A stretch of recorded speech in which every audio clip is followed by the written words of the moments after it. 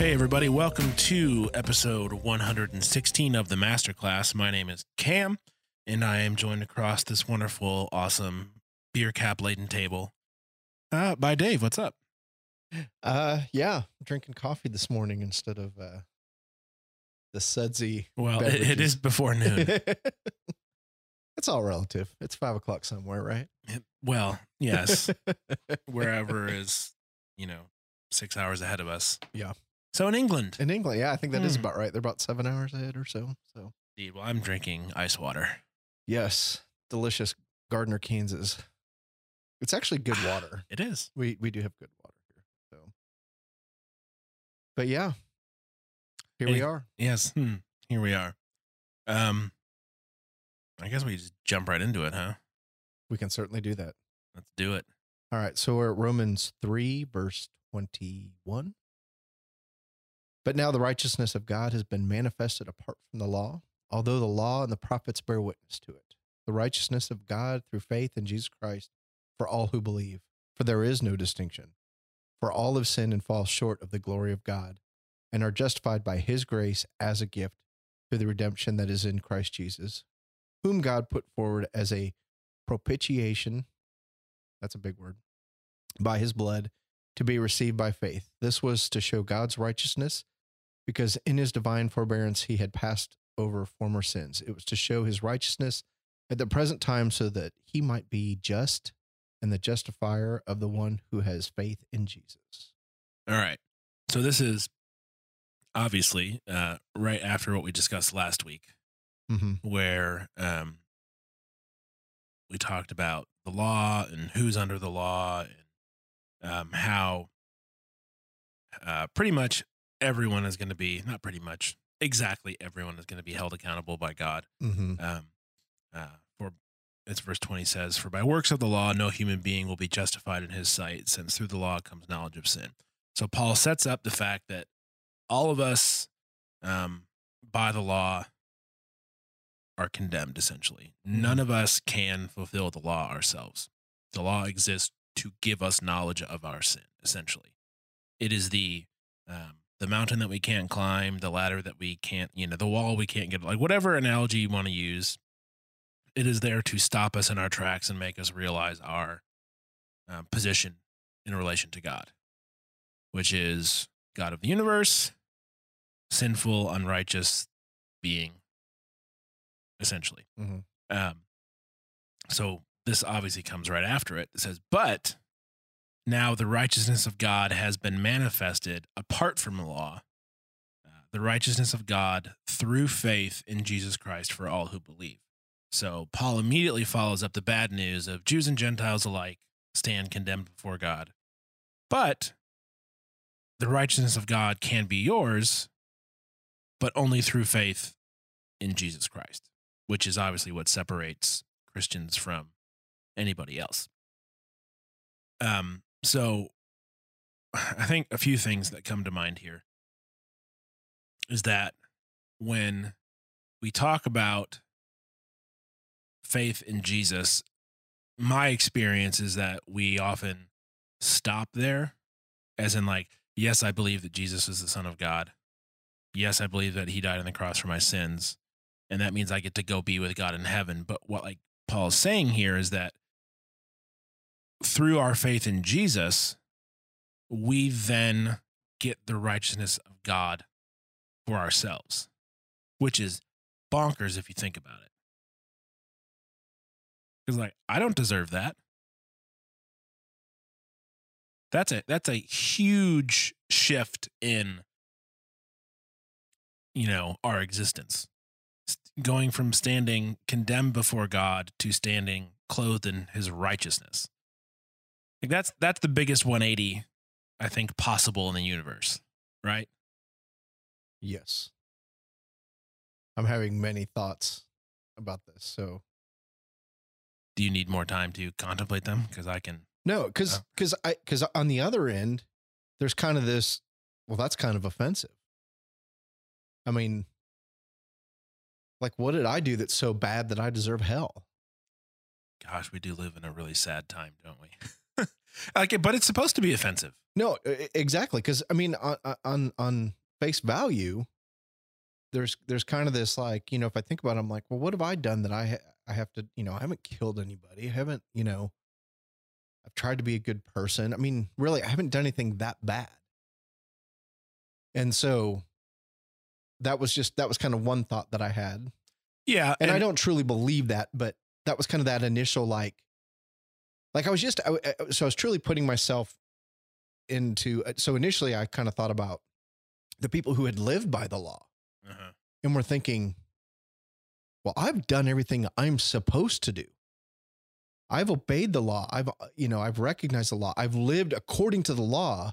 And so I'm thinking that there's some of those people kind of standing around like going, what is this guy talking about? But then that's probably why they killed him. Sure. Exactly. So that's so they wound up doing something very bad. Yeah. But then I started going, I'm not even Paul. I'm not even somebody that, lived the way I was supposed to be in terms of, he was a Jew of all Jews and he was a Roman citizen. And if anybody had room to boast, it was him. Well, I'm not even in the same category as Paul, but if I were to go, okay, I'm hearing this for the first time. I mean, who's God to tell me that I need his grace? I need forgiveness. And obviously he's God. Yeah. And we've sinned. But I really think this is kind of where I just think people have a hard time with certain things in our culture, even today, being labeled sin. Yeah. It's like, no, that's just the way they are. That's the way they were created. That's, we certainly have this idea of right and wrong. And which should be an indicator of something. Right. But it's not. So anyway, yes, that is a complete 180 when you get to that point of going, because I would say as a Christian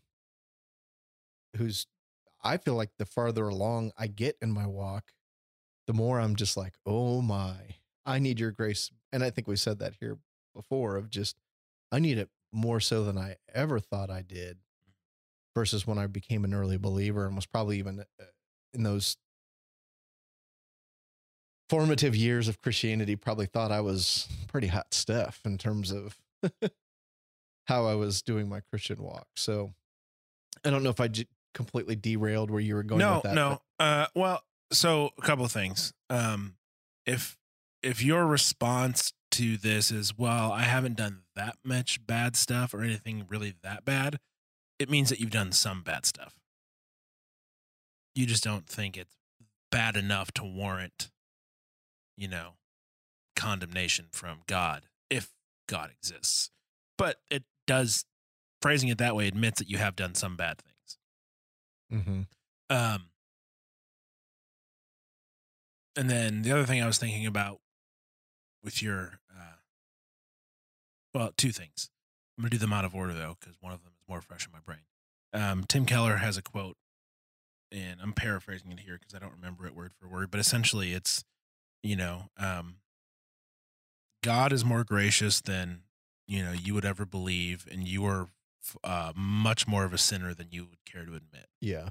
And so I think that as, what you said, as you continue to, grow deeper in your relationship with God and your understanding of him and his word and his kingdom, you begin to see truly the depravity of your situation and your sin, but also the magnitude of his grace more and more. It's like, the tip of the iceberg thing. You're going further down and realizing, yep, I need more grace, and there's always more grace to be had. Mm-hmm.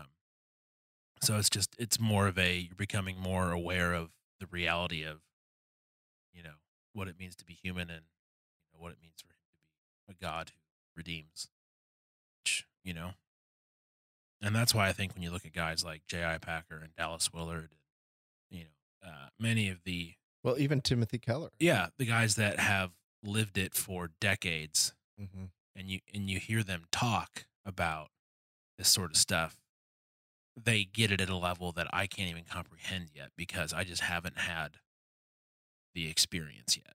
of living it for 60, 70, 80 years. You Yeah. know? So you like look at that and you're like, oh, I want to get there. And it's like, man, that's just time and dedication to knowing God and to admitting your sin and to, you know, being, present and allowing God to show up. And it really is like like when we listen to Living in Christ's Presence with Dallas Willard and you hear him talk, you're just like, it is captivating the way that he talks about God and prayer and his relationship. You're like, man, I suck. And it's true. He was a very gifted speaker and writer. So anyways, my next point, well, I actually don't remember what my next point was. It has flown the coop. So it's all right. Yes. Back to the scriptures. What I again, just a little detail. The righteousness of God through faith in Jesus Christ for all who believe. For there is no distinction. All have sinned and fall short of the glory of God. Again, there's the offensiveness or the audacity of the gospel for the creator of the universe to say that we have, sinned and fallen short of his glory. I mean, who's he to say that? Mm-hmm. You're not my mama. That was really stupid. Sorry. So there's this, one of the opinions I hear people have about Christianity is that, well, Christianity is exclusive. It excludes people. Mm. And I'm like, to a certain extent, yes, but to a certain extent, no. Like, Jesus died for everybody because God created everybody. So there's salvation for everybody if you have faith. So the only exclusive part of Christianity is based on your decision to believe or not. So in that sense, yeah, it's exclusive in that you're either a believer or you're not, but that's not somebody else's decision. That's your decision. So it's only exclusive if you choose not to be a part of it. So that's a problem I have with that argument, is when people say that Christianity is an exclusive religion. I'm like, well, all religions are exclusive by design. You either believe or you don't, but that's not somebody else's choice for you. That's your decision. Mm-hmm. So when I hear people bring that argument up, I'm just kind of like, well, you're arguing against yourself because you're the one that doesn't believe, but you're using your disbelief as an argument about why my religion's wrong. And I don't understand how that stands like at all. It cuts its own legs out underneath it as far as an argument's concerned. Yeah. So I just want to he died for everybody. I don't see what's wrong with that. Yeah. Well, and that's, it's kind of that. And I think I'm going to use a bunch of Timothy Keller examples here. One of the ones is coming to mind is this idea of belief and it being exclusive. And it's the whole, I can strap feather wings to my arms and go stand on the roof of my house, and I can believe that I'm going to fly. I can truly, genuinely believe I'm going to fly, and it's probably not going to happen. I'm guessing that gravity is going to win out, and I'm going to fall and probably injure myself. I can also get on board a 747 and be absolutely convinced that plane is going to go down and be completely terrified throughout my entire trip. And then ultimately I make my destination vast majority of the time. And so that's, I think, for me, it's just kind of that, the idea of belief, back to what you're talking about with that argument of, just because I believe it, if it's not the truth, then it doesn't matter. And I think that's, central to Christianity is that, and this is like, the whole, how can you know that it's true? And it's like, well, I guess when we all die, we'll find out that answer, because there is an element of, finality to it, finality really. to life. And then the other piece is that, I believe that belief is not about just believing the right thing. It's my actions need to be consistent with what I believe. Because it's kind of like what what we started out on that of people just saying, I believe that, I believe Jesus. Well, believing the right thing that's again, I think that just falls short. There needs to be evidence that, I'm willing to jump off the roof with feathers taped to my arms or whatever it may be. Yeah, I think Dallas Willard has a quote that goes something along the lines of, he's like talking about being certain. Mm-hmm. There's a lot of people that have been certain before and have been wrong. Mm-hmm. And he might not use the word certain. Yeah, I think it is certain. Okay. Yeah. But yeah, the idea of like, just because, you're certain that you're correct doesn't mean that you are. Yeah, which again goes to what you're saying. And so, yeah, I guess we'll find out eventually. Yeah. If this is true or not. Yeah, so all have sinned and fall short of the glory of God. That's like, the Romans verse 3:23.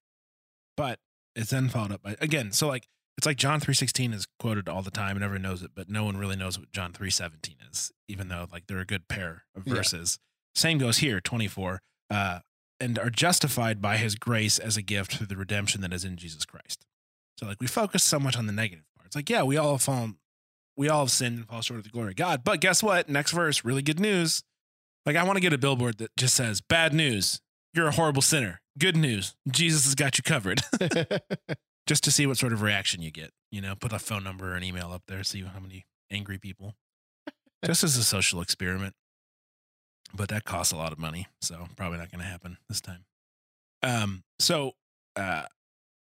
All have sinned and fall short of the glory of God and are justified by his grace as a gift through the redemption that is in Jesus Christ. So it is one cohesive thought. It's not two separate ideas. That is true, yeah. It is one cohesive thought that everyone has fallen short and sinned and are justified by his grace as a gift through the redemption that is in Jesus Christ. So while it may be offensive, and I really don't care, I'm sick of people being offended by dumb stuff. I've had offended you? Okay. I'm not trying to be a jerk. I'm just trying. See now. Anyways, moving on. God is, through Paul, simultaneously saying, you've sinned, you've fallen short of my glory, but I have you covered through Jesus. And again, it is our choice to accept that gift or not. And I'm just going to leave it at that, I think, for this part. I don't really know. I feel like I'm repeating myself. And, that might be a good strategy to beat home an idea, but I think I've done that so far. So he says that Jesus Christ is who God put forward as a propitiation by his blood to be received by faith. Do you know what propitiation means, Dave? You said it was a big word when you read it. I don't know if I do know what that means. As far as I understand, a propitiation is a sacrifice. So basically they take our place, maybe? The action of appeasing a god, spirit, or person. Atonement, especially that of Jesus Christ. So, yeah, so a propitiation by his blood is a act of sacrifice that pleases or fulfills whatever debt God is owed. So, because we are all sinners, because we broke the covenant we had with God by sinning, and he is a just God, meaning things will be made right. In order for things to be made right, there has to be a fulfilling of the debt or a reconciliation of the brokenness that has occurred between us and God. And so God decides that the only way for it to truly be made right again is for him to send his son to die in our place so that he can be with us again. Which, if you think about it, is one of the most selfless acts ever. Like, we screwed up. Mhm. We're the ones that continue to screw up. We're the ones that build idols and, do everything we can to not be in relationship with him. And he is so hurt by that, but at the same time, desiring of a relationship with us, that he's willing to send his son to die so that us dumb humans have a chance of being with him forever. Yeah. Which is just, it's bonkers to think about. Yeah. Well, and just even I'm thinking about, okay, a truly just thinking about God, like a all powerful, like he is the supreme being, the creator, the maker. If I start thinking about this idea of God, doesn't really in a lot of ways make any sense that I would be able to get to know God. Like even for like kind of remove like sin out of the picture or even that definition. It's just this idea of, okay, he's God, she's God, that all powerful being. I'm created. And yet I think there's some way for me to work at getting to be with God. And it actually makes more sense for him or her, this kind of idea. It makes more sense for the God to go, you can't come to me on your own. Like, I'm that awesome that you need my help to come to me. Really makes sense if there is an all powerful being that put us here on this earth. Yeah, because you would think, well, I don't know, maybe I'm anthropomorphizing a bit too much here, that if it was attainable just by working hard, and that God did not want his power threatened by someone working hard, that there would not be a relationship there, that there would be obstacles, But that's assuming that God isn't all good and all loving. Yeah. So. Yeah, because even in the example that we've used many times is, my children. So then if I go to the other extreme and you just take me as my kid's dad, like there's nothing that they can do to earn my love. Mm-hmm. Like I just love them. And I'm not the awesome God of the universe. And so I don't know. So kind of the flip side of my initial statement of being offended by it, as I sit here and think about it, I kind of start going, that actually makes more sense, that I would need a way to God that is outside of my control. Well, you said the magic word there, controlled. Mm. All right. So Jesus' sacrifice was to show God's righteousness because in his divine forbearance, he had passed over former sins. It was to show his righteousness at the present time so that he might be just and the justifier of the ones who have faith in Jesus. And, all right, well, what does Paul mean when he says justifier, the ones who have faith in Christ? Because like we see in Romans especially, but in a lot of Paul stuff, like justification, sanctification, and glorification, like the big three ideas that I think deserve some definition. Mm-hmm. Because they sound fancy, but they're actually, I think, fairly simple concepts that get dressed up and hidden behind fancy words, so people with education can rub it in your face. Oh. I'm on a mission, Dave. I don't know if I've told you this. I'm on a mission to get people to not be afraid of the Bible, or to not go, I don't read the Bible because just don't understand it. Like, you shouldn't have to go to seminary to have an understanding of Scripture, is what I'm trying to say. Yes. And so I think if we can define the big terms and put them in like everyday speech, all of a sudden the Bible starts to become a lot less scary and a lot more like, hey, I can read this. I can understand this. I can know God better because, anyways, that's my theory. Are you familiar with the Bible Project? I'm not. I hope that's, I hope I'm telling that right. So, thebibleproject.com is, their mission is to show how the Bible is a unified story that leads to Jesus. And they have a series of videos, and I believe I don't know if it's on their website. I know you can see them on YouTube, but they do a wonderful job of breaking down the Bible in a way that can be understood. And it's an animated, and they kind of talk and they draw arrows and they, Oh, cool.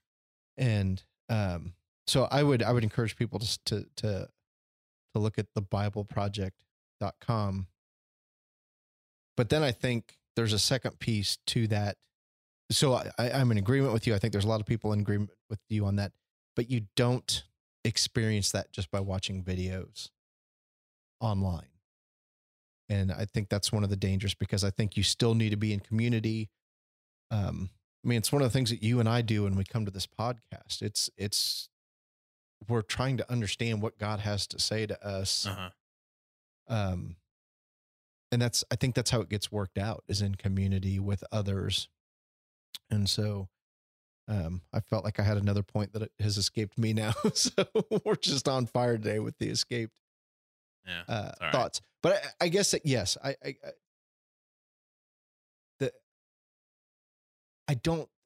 guess what I'm trying to say is I don't believe the Bible is as complicated as we want to make it out to be. And well, I think that people are told that the Bible is complicated because it allows the pastors and the elders to maintain a position of power over the average church member, which I think is disgusting. Yep.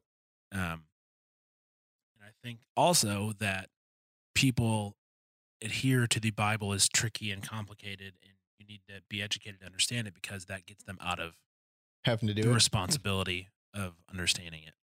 So I think it's a two-edged sword there. But yeah, back to Scripture. So the idea of justification is like, if you think of like a courtroom setting, right? You're being put on trial for your sins, and God is the judge, and as the judge, he decides what is just and what is not. And so in this passage, he says he wants to be a just God, but also the justifier of those who have faith. So he is going to, through his sacrifice of Jesus on the cross, he is going to make us justified in the sense that we, in his eyes, are deemed correct, or in step with his, kingdom. So being justified means God looks at you and sees someone who is righteous, someone who is set apart, someone who is able to enter his kingdom. So the only way that we are justified, or we are made right, we are reconciled with him, is through faith in Jesus. So Jesus' death on the cross and resurrection that affords us God's righteousness is what makes us just in God's eyes, allows us to have that relationship with him. So if you ever hear people talking about justification or being justified or that sort of stuff, think of it as what makes you right in the eyes of God. What makes you reconciled with him so that you can have that relationship. That's what it means. Yes. I would agree with that. So when when he says, it was to show his righteousness at the present time so that he might be just and the justifier of the ones who have faith in Jesus. So his sending Jesus to die, allowing his righteousness to pass through that to those who believe, was so that he could justify or make right all of the people that have faith. So I think, I don't know, I'm sick of church bashing. I do it because I care, Dave. I do it because I care. There are people that I have sat under in churches, be it as a kid, a teenager, or an adult, that stop at Jesus in their teaching. And I get why. Jesus is an incredibly captivating, amazing, truly unique person. What he did is unprecedented. The way that he spoke and interacted, the fact that he was man and God at this, I get it. But I think we do God as a whole, the Trinity, the creator of the universe, the Father, the Son, and the Holy Spirit, and what his goals are. I think we do a disservice if we stop at Jesus and don't realize what Jesus was really here for, which was to bring the righteousness of God to all people, to usher in the kingdom of God, to give us the Holy Spirit as a helper once he went back up to heaven until he returns again. There's so much about our faith that happens after Jesus, in the sense of what he accomplished and then what has to get worked out after that. And I don't remember being taught a single thing about the Holy Spirit, really, other than he was part of the Trinity and he was the little voice in our head that told us we were doing things wrong. And I grew up in a Baptist turned non-denominational, but still Baptist, really, church, so that's not terribly surprising, unfortunately. But I just think this passage kind of spells it out. Jesus came on a mission, and I'm not at all trying to undermine what Jesus did or lessen the value or anything about that. I'm just trying to say I think there's more to Christian faith than focusing 100% on Jesus.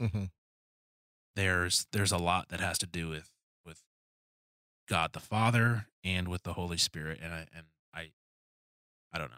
Am I making any sense? Oh yeah, definitely making sense. And I don't know if what I'm about to say is completely accurate, but I'm having this sense of, we like Jesus and we focus on Jesus because that's kind of like our piece in all of this.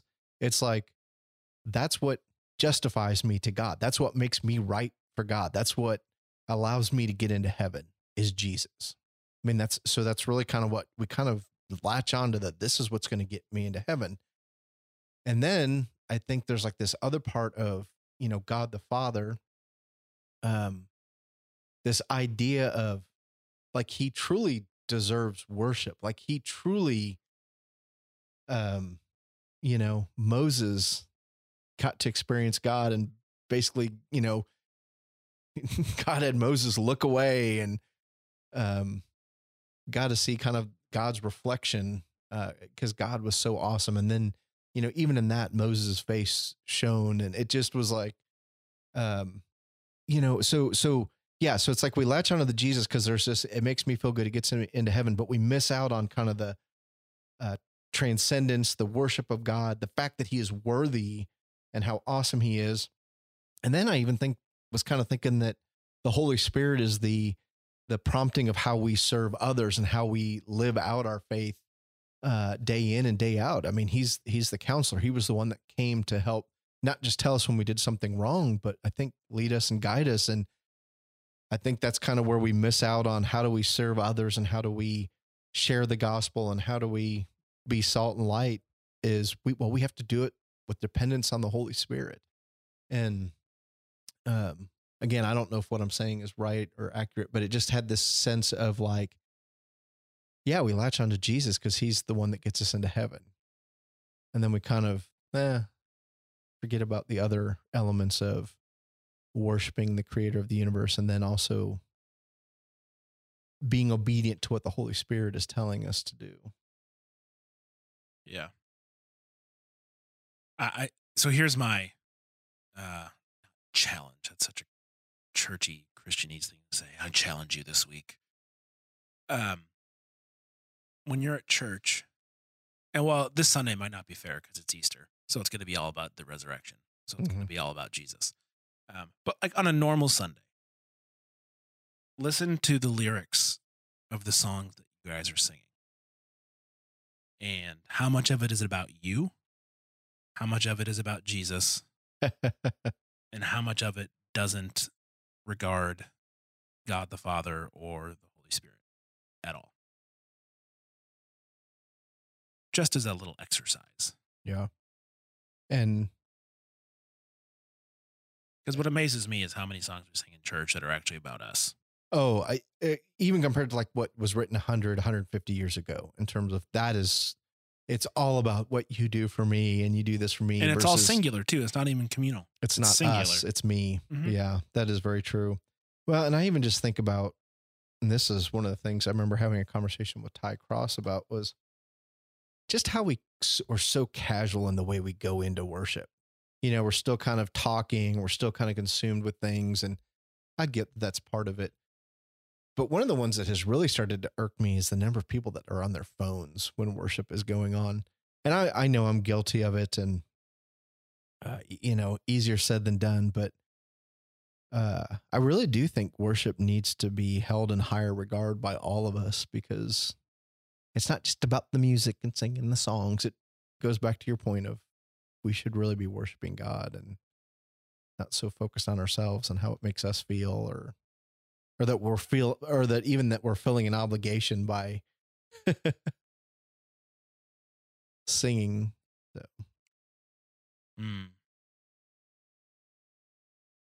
So interesting passage. Yes. Interesting couple verses. I mean, we shouldn't end this one on a downer. Like, guys, we have the righteousness of God. That's awesome. I mean, I don't know what else you could really ask for. I'd rather have a BMW, thanks. I wouldn't want to pay the car insurance for one of those. But yeah, I mean, crazy in a good way.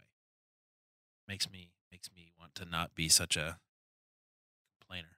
Yeah, it makes me go, how do I ever get focused on anything else? Like, why do I get so consumed by the other things when this is really, wow. And I should be excited to tell other people about it. Absolutely. I should care more than I do. Mm-hmm. But I don't. Well, that's, I think, a conversation for another day. But yes, I agree with you. All right. Well, thanks so much for listening. And show notes will be in the podcast app that you are currently listening in. Unless you're at our website, they'll be right there. So if you're at the website, you already know how to get there. But if you're listening on your phone and you want to go to the website, supermegacorp.net/masterclass, and this episode would then be /116. And links for Twitter and email are in the show notes, and a link to our Patreon is there. And a big thank you to our Patreon supporters for liking us so much. They throw us some money every month. That's, again, talk about another crazy thing. Super cool. We really appreciate it. And until next time, I guess be good. See ya. Bye. Bye.